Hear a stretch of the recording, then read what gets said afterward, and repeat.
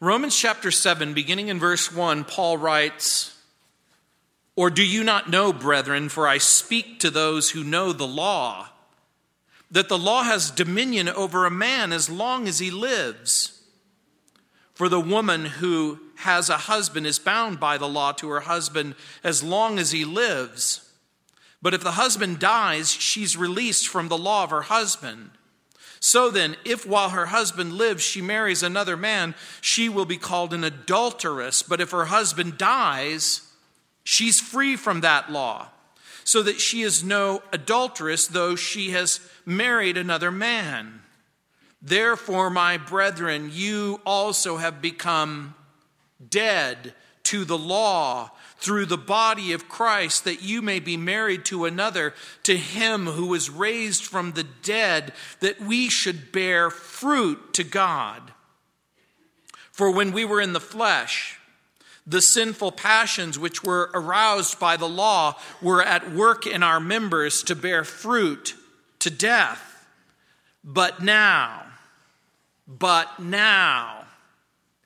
we have been delivered from the law, having died to what we were held by, so that we should serve in the newness of the Spirit and not in the oldness of the letter." When I read this passage and I reread this passage and I read it over and over and over again, my mind turned back to a more simpler time in my life. It was the late 50s and the early 60s, and there was an amazing TV program on that featured Steve McQueen as a post-Civil War 1870s bounty hunter. And the name of the show was Wanted, Dead or Alive. And each week, the hero, Josh Randall, played by Steve McQueen, born March 24th, same as me. I loved Steve McQueen. He was like, this is before he became the superstar. He's this cowboy guy. And each week it was his job to catch or kill the bad guy. But sometimes the bad guy turned out to be a good guy, falsely accused. And so Josh Randall had to find the facts and face the facts and follow the facts.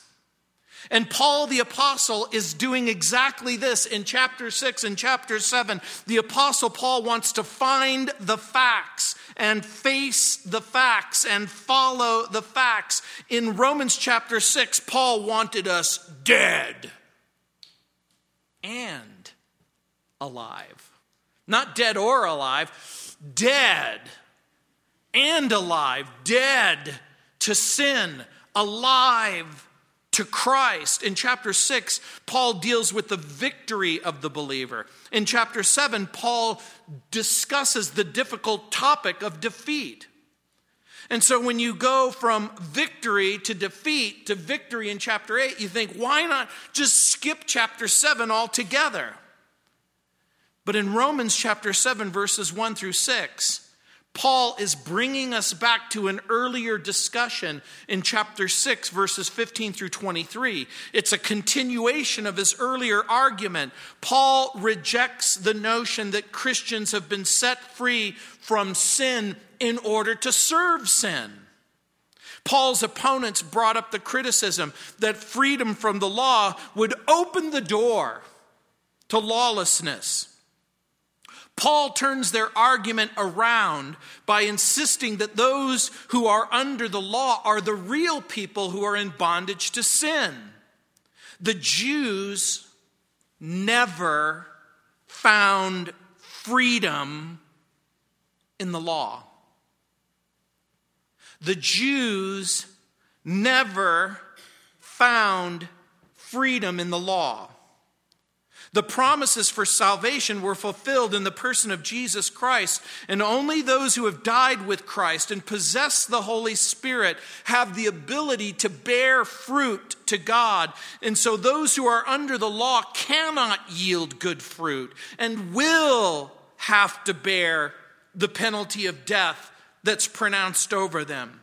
So in Romans chapter 6, Paul tells us how to stop doing bad things. In Romans chapter 7, Paul tells us even when we try to stop doing bad things, we wind up doing bad things. Are you confused? Let me help you. Paul knows the believer must understand that his or her new relationship to God and to God's law. As a matter of fact, this is a question that gets frequently asked. What is the believer's relationship to the law? Paul asks a second question in Romans chapter 6, verse 15. Shall we continue in sin because we're not under the law? Paul will answer that question in chapter 7 and explain that the believers are dead to the law just as they are dead to sin in chapter 7, verse 4. So to be under the law means that we must do something for God. To be under grace means that God has decided to do something for us. When we know and reckon and yield, we begin to experience some victory. So in chapter 6, we know, we reckon, we yield. We begin to live our lives a little bit differently. We lie less. The things that we used to do, we do it less and less and less. When we know and reckon and yield, we begin to experience some victories over the flesh. We set a high standard and goals for our new Christian life. And before we know it, we think, okay, I think I've got this Christian thing down. I'm doing a lot of the things that I used to do less and less and less. And then our flesh begins to think, I can do this. I can live a sin-free life. And then we realize that we stumble, that we fall. Before we know it, we stumble into the land of legalism. We become legalistic. What does that mean? You've probably heard that expression. Legalism is fundamentally the belief that we can be holy and right before God by obeying the law or the rules. And the measure of spirituality is defined and recorded by the do's and don'ts of the law. You've heard it over and over again. I don't smoke and I don't chew and I don't go with girls that do. The weakness of legalism is that we become very selective about the do's and the don'ts. We pick and choose some of the rules instead of all of the rules. The real weakness of legalism is that it sees transgressions, but not transgressors. It sees the outward action, but not the inward spiritual condition. Legalism claims superiority over grace. The legalist will invariably turn their attention to man-made rules and regulations and opinions and ideas and cultural preferences. Max Lucado rightly wrote, quote, legalism has no pity on people. Legalism makes my opinion your burden, makes my opinion your boundary, and then stealing my line, makes my opinion your obligation.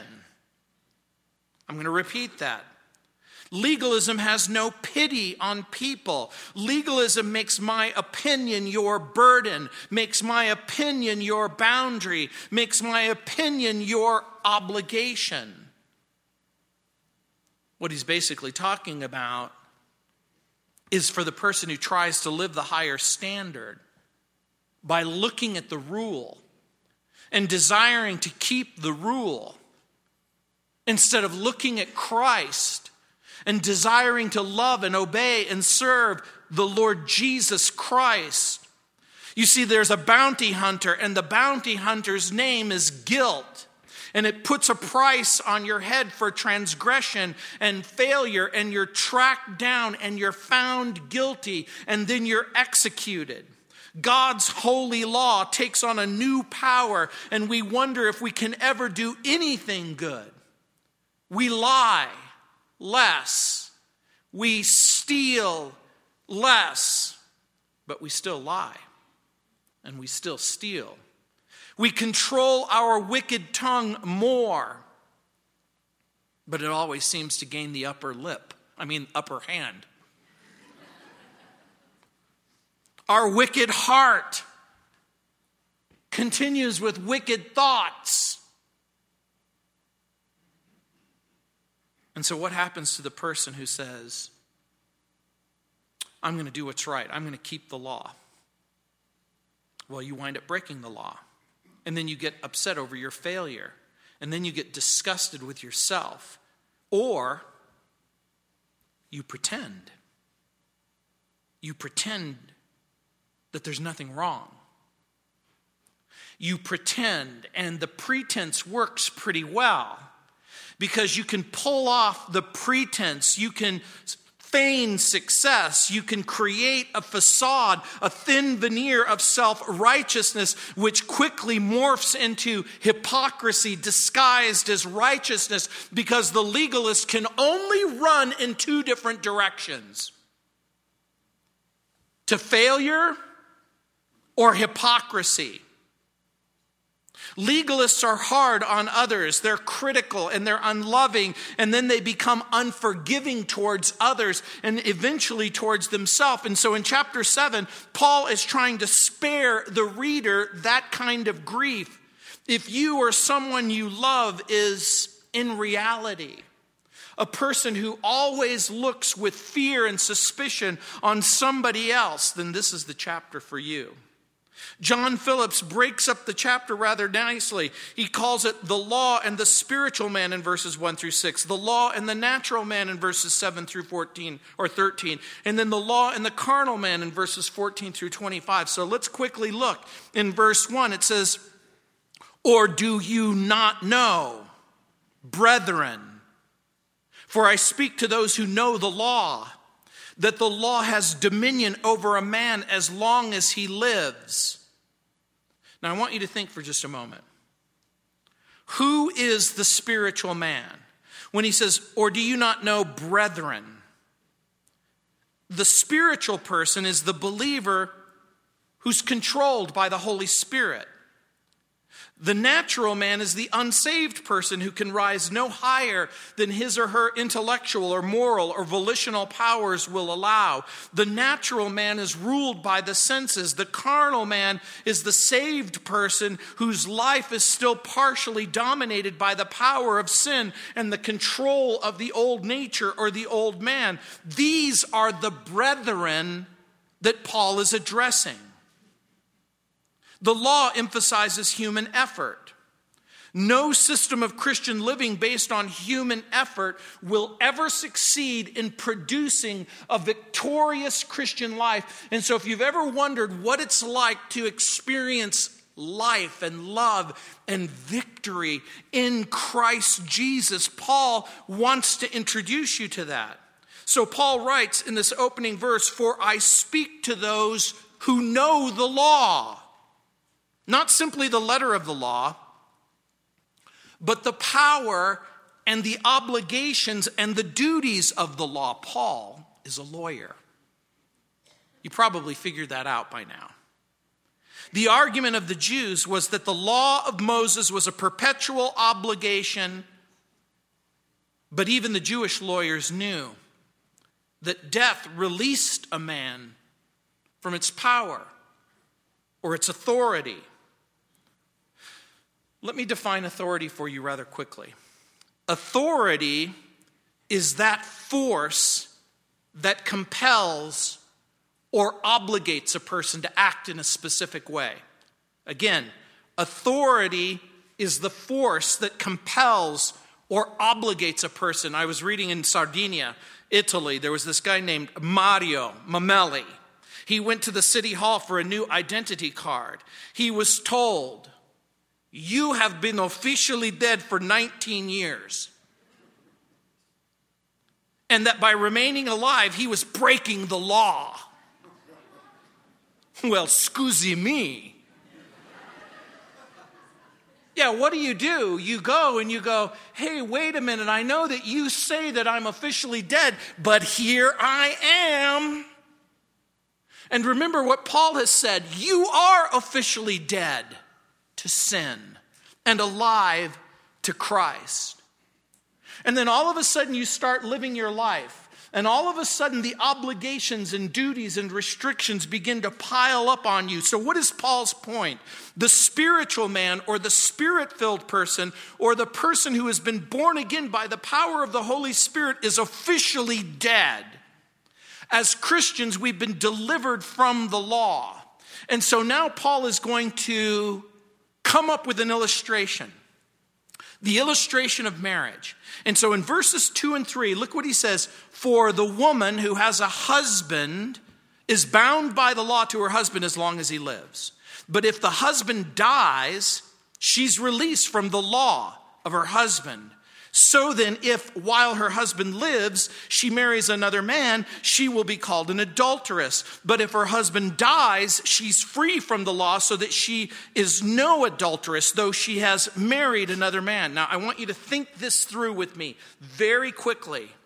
Paul's illustration of marriage is simple.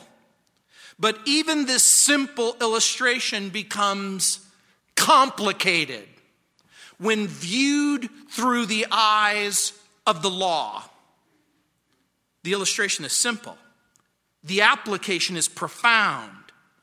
Paul is still answering the question, shall we sin because we're not under the law, but under grace? So Paul is using, he used in chapter 6 a different illustration. He used the illustration of a master and a servant to explain how a Christian should yield to righteousness instead of sin in chapter 6. We should yield to God instead of self. Now Paul uses the illustration of a husband and wife to show that the believer has a new relationship to the law because of his or her union with the Lord Jesus Christ. Now let's try and think it through. When a man or a woman unite in marriage, they unite for life. My middle son Anthony had a shower on Friday that my wife put together. And she arranged so that people could write out cards, scripture references. And I said, don't take mine. I'm going to use the Genesis one. Therefore, a man will leave his mother and father and cleave to the woman. And the two shall become one. You leave your parents' basement. You go, you get married. You don't obligate me anymore. You become one. The real issue is, which one are you going to be? Now, I want you to think this through. Marriage is a physical union, but it's a legal union. It's a spiritual union. Genesis 2:24, the man will leave his mother and father, be joined to his wife. They shall become one flesh. Since marriage is physical, one of the ways that marriage can be broken is through death. There's other ways that marriages can be broken. Paul's point isn't to do a sermon on marriage. Matthew 5:31 through 34, Matthew 19 verses 1 through 12 indicate that unfaithfulness also potentially breaks the marriage bond. So why doesn't Paul bring that up? Because his point is not a discussion of marriage and divorce. He's using an illustration to underscore another point. What is that point? As long as a husband and a wife live, they're under the authority of the law of marriage. If the woman leaves her husband and marries another, she commits adultery. If the husband dies, she's free to remarry because she's no longer the dead man's wife. Death breaks the marriage relationship and sets her free. The point of the illustration is death changes a legal relationship and frees the person who's still alive to enter into a new relationship. And so when it says, for the woman in verse 25, who has a husband, or in the Old King James, which hath a husband. It's all one word in the Greek language. It's the word hypandros. It occurs only here in the Greek New Testament. The word literally means under a man. It's an Oriental expression. It meant a married woman. So the word literally under a man carries with it the idea of a person who's obligated under the terms of marriage. But if the husband dies, again, the literal language is, if her husband dies. And again, it's talking about the event of death, not being in a state of dead. Remember, we already talked about that when we were looking at chapter 6. There's two expressions for dead. And one is the event that you and I call death, and then the act or the state of being dead. Here, it's the event of death. Many translations use the term released or loosed. Some translations use the term discharged. The Greek word is katar, geo, which is the same word translated destroyed in Romans chapter 6, verse 6. Remember, when I used that particular expression, I said destroyed doesn't mean obliterated. It means like pulling the plug, rendered inoperative. And so in Romans chapter 3, verse 3, the word is translated to make without effect. In chapter 3, verse 31, it's translated to make void. In chapter 7, verse 6, it's translated delivered. All in all, the word is translated 6 different ways in 6 different appearances in the book of Romans. This is one of Paul's favorite words in the New Testament. He uses it some 25 times out of the 27 times that it appears in the Greek New Testament. The word means separated, discharged, loosed, released. However you translate the word, the idea is that the authority, the obligation, the power has come to an end, a complete severance with the previous relationship. Paul's point is that a person's duty and obligation and relationship to the law ends with death. And the spiritual person sees that this is true. And what he's trying to persuade the reader is to believe it, both in principle and in practice. So the application of the law in the life of a believer is what he's going to focus on. Now, we need to pause for a minute. In 2 Peter chapter 3, verses 15 and 16, Peter writes, "And consider that the long-suffering of our Lord is salvation, as also our beloved brother Paul, according to the wisdom given to him, has written to you, as also in all of his epistles, speaking in them of these things, in which are some things hard to understand, which untaught and unstable people twist to their own destruction, as they do also the rest of the scriptures." Peter reminds us that Paul writes some things that are hard to understand. The fact that they are hard to understand shouldn't dissuade us from trying to understand. And so here we go, and we go, okay, Paul, what are you saying? He's giving 2 applications. One about our death from the law, and the other about our deliverance from the law. So again, now verse 4, "Therefore, my brethren, you also have become dead to the law." Remember the brethren in verse 1. "You have become dead to the law through the body of Christ, that you may be married to another, to him who is raised from the dead, that we should bear fruit to God." Now again, the careful reader will go, "Oh no, Paul has mixed his metaphors. Has Paul confused the illustration?" This is going to take a little thinking. So, ladies and gentlemen, boys and girls, put your thinking cap on. And as you put your thinking cap on, let's think this through. Our death in Christ releases us from one union and unites us to another union. We now have a union of life. So when he says, you also have become dead to the law through the body of Christ, that you may be buried to another, he who raised from the dead that we should bear fruit, Paul is basically saying this: to him who raised from the dead, we have a union not to the law, but to life. This is the secret of the strength of the Christian life. Our union is not legal or artificial, but organic and living. We have a union of fruit. In other words, life produces fruit. The chief function of the law is to pronounce a verdict. The chief function of life is to produce fruit.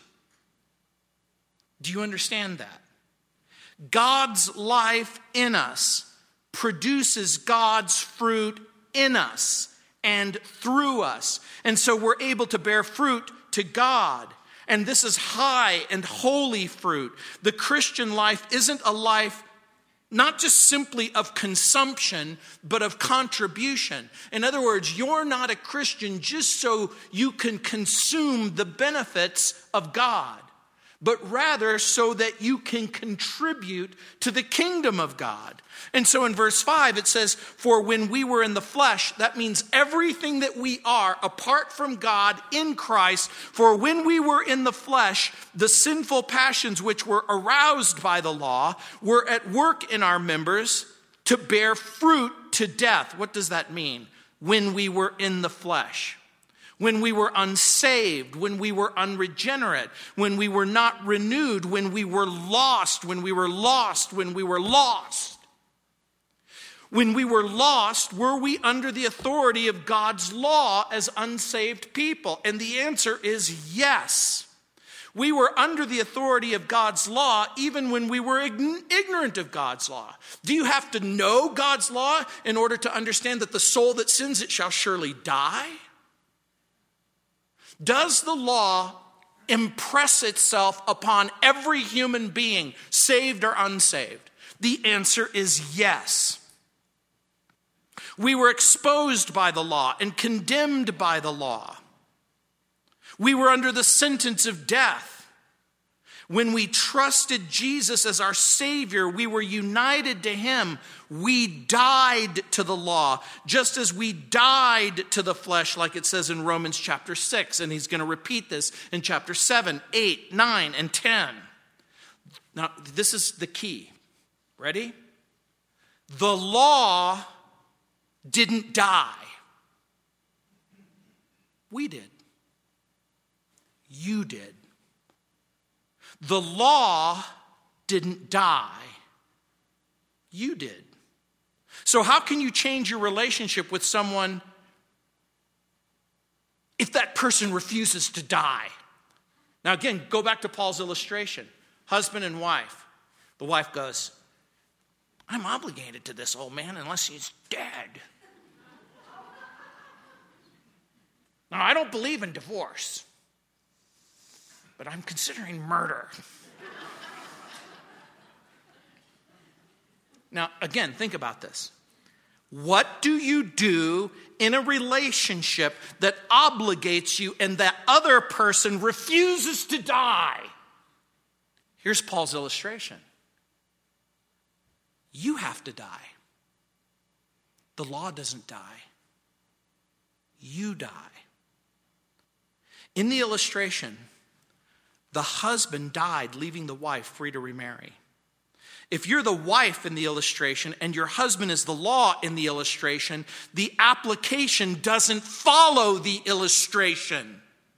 If the wife died in the illustration, the only way that she could marry again would be to come back to life. in a glorious resurrection. Now, I want you to think about that for a moment. Because what if that's exactly what Paul is teaching? What if this is exactly what he's saying? What if he's exactly saying that when Jesus died, you died, and when Jesus came back to life, you came back to life, and when you came back to life, all of the previous duties, obligations were finished? Does that leave a person under no authority whatsoever? Paul doesn't say that. He says, no, we're under Jesus. We share the life of Jesus. We share the love of Jesus. We share the redemption and the reconciliation. Who died? We did. Did the law die? No. God's law still rules over men. But we died to the law. And it no longer has dominion. That means legal right, authority, jurisdiction in the law. They call it the controlling or the directing authority. Again, Paul argues, are we lawless? No, we're governed by Jesus. We share the life of Jesus. We share the joy of Jesus. Later in Romans, Paul will cry out in Romans chapter 8, verse 4, that the righteous requirement of the law might be fulfilled in us, who do not walk according to the flesh, but according to the Spirit. What does the law want you to do? It wants you to obey God and Christ. And the flesh says, can't do it. And the Bible says, but the presence of Jesus inside of your heart, filling you with his love and the knowledge of his goodness, and then imparting to you his grace, gives you the ability to do everything that the law requires of you. So, in the old life of sin, we brought forth fruit unto death. But in the new life of grace, we bring forth fruit to God. So to be dead to the law doesn't mean that we live a lawless life. It simply means that the motivation and the dynamic of our lives doesn't come from the law. It comes from God's grace through union with Jesus. So again, here's the big question. What is the motivation and the dynamic of your life? Are you living under a canopy? And under that canopy, it consists of the rules and the regulations which you've come to know. Or have you been set free to live in Jesus? Do you obey Jesus because you have to? Or because you want to? And you see, this becomes the key concept. It is, who are you really? How would you characterize your Christian life? And this becomes maybe the most important question that you could ask yourself this morning.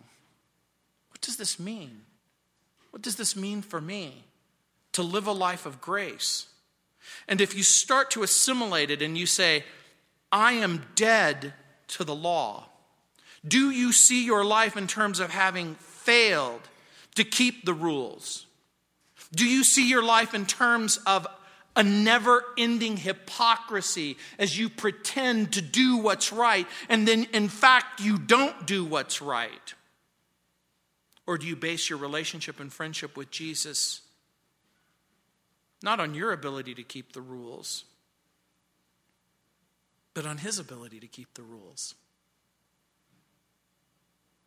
About his life and love and goodness.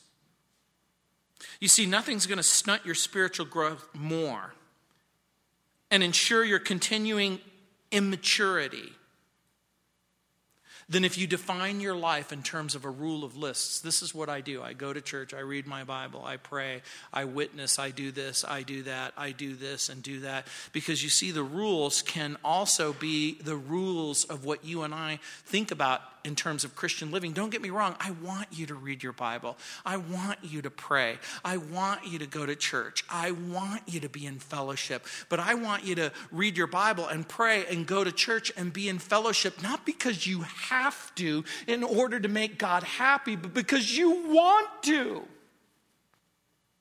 Because it becomes the very definition of what you love. Can you imagine a mother or a father who says, okay, I'm going to feed my children breakfast because social services may show up and arrest me for child abuse?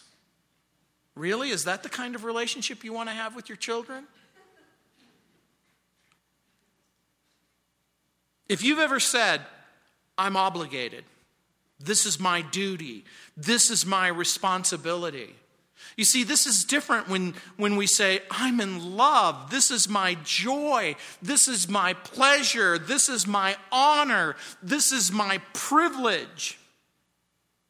The Christian under the law is like a cartoon character, miserable, two-dimensional. A Christian under the law is a miserable parody of power and love and passion because it doesn't seem to be real.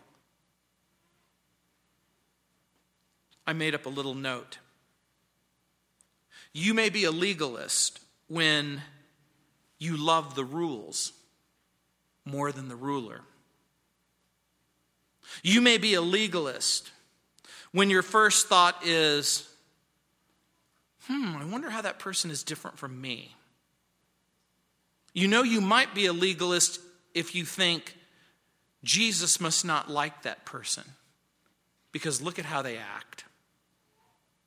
If you judge people by their appearance, if you think that you're better than someone else because you keep the rules and they don't. You might be a legalist if you think that God is mad at me because I didn't pray today. Or because I'm so disappointed in myself. Remember what I've already said. If you're disappointed in yourself, it probably means you still believe in yourself. And the Bible is encouraging you to believe in Jesus, to put your trust completely in Him. And so he ends with this, our deliverance from the law and dedication in the Spirit. Look what it says in verse 6, but now, having said all of that, but now, we've been delivered from the law, having died to what we were held by, so that we should serve in the newness of the Spirit and not in the oldness of the letter. What does that mean? What does that expression mean? The oldness of the letter. Paul is talking about a conformity of behavior to the external rules of conduct that were prescribed by the law. The believer who is filled with the Holy Spirit fulfills the spirit of the law. How and why?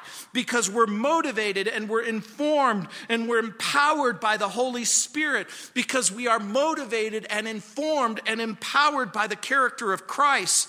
The Christian life doesn't consist in a mere to-do list and a to-don't list.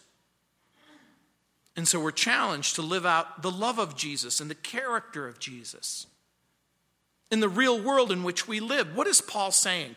I want you to, again, think logically. The law can't exercise authority over a dead person. You're dead to the law. You rose from the dead. You have a new authority, a higher authority, a living, breathing authority. It's so hard for people to understand this. They call me on my radio program all the time and they say, which day is the day of rest? Is it the Sabbath rest? Do you have to go to church on Friday from sundown to Saturday at sundown? Or do you have to go to church on Sunday? And I say to them, what is Jesus telling you to do? Can you rest on Saturday? Can you rest on Sunday? Can you love Him on Saturday? Can you love Him on Sunday? Which day is the Sabbath day? We don't have a Sabbath day. We have a Sabbath Savior. Our rest is in Jesus. You can fully, finally, and completely rest in Him. You can wake up with Him and rest in Him. And you can go to bed at night and rest in Him. And you can get up in the morning and you can rest in him. You can be fully satisfied because he has done everything.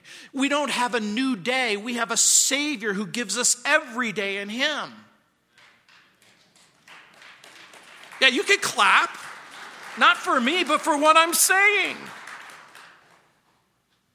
People will say, well, then what are you accountable to? Well, it all depends.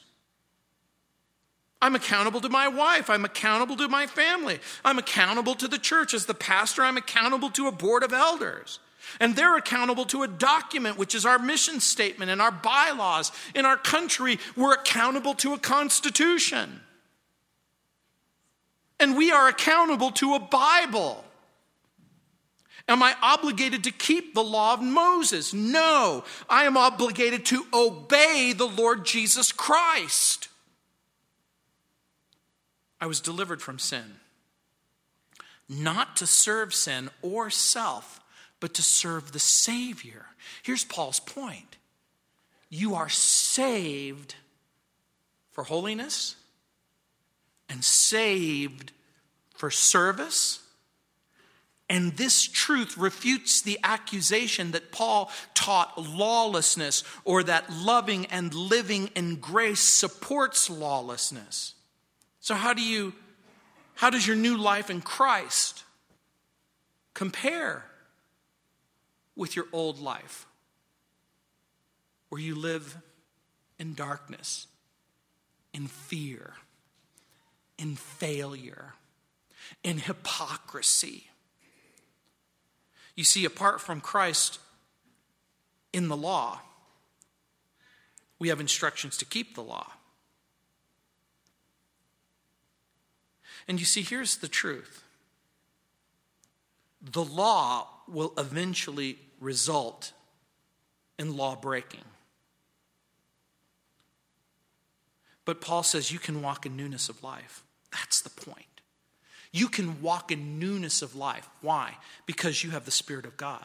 Why else? Because Jesus, the Lord, lives inside of you. What else? Because the living Lord Jesus inside of you is able to instruct you and direct you. Donald Gray Barnhouse gave this illustration. He writes, around 1928, I led a Bible conference in Montrose, Pennsylvania, for about 200 young people and a few older people. One day, two ladies complained that some of the girls weren't wearing stockings. These ladies wanted me to rebuke them. Looking them straight in the eye, I said, "The Virgin Mary never wore stockings." They gasped. "She didn't?" I answered, "No, in Mary's time, stockings were unknown. So far as we know, they were first worn by prostitutes in Italy in the 15th century, when the Renaissance began. Later, a lady of nobility scandalized the people by wearing stockings. And by Queen Victoria's time, stockings had become the badge of the prude." These ladies, who were holdovers from the Victorian epoch, had no more to say. I didn't rebuke the girls for not wearing stockings. A year or two afterward, most girls in the United States were going without stockings in summer, and nobody thought anything about it.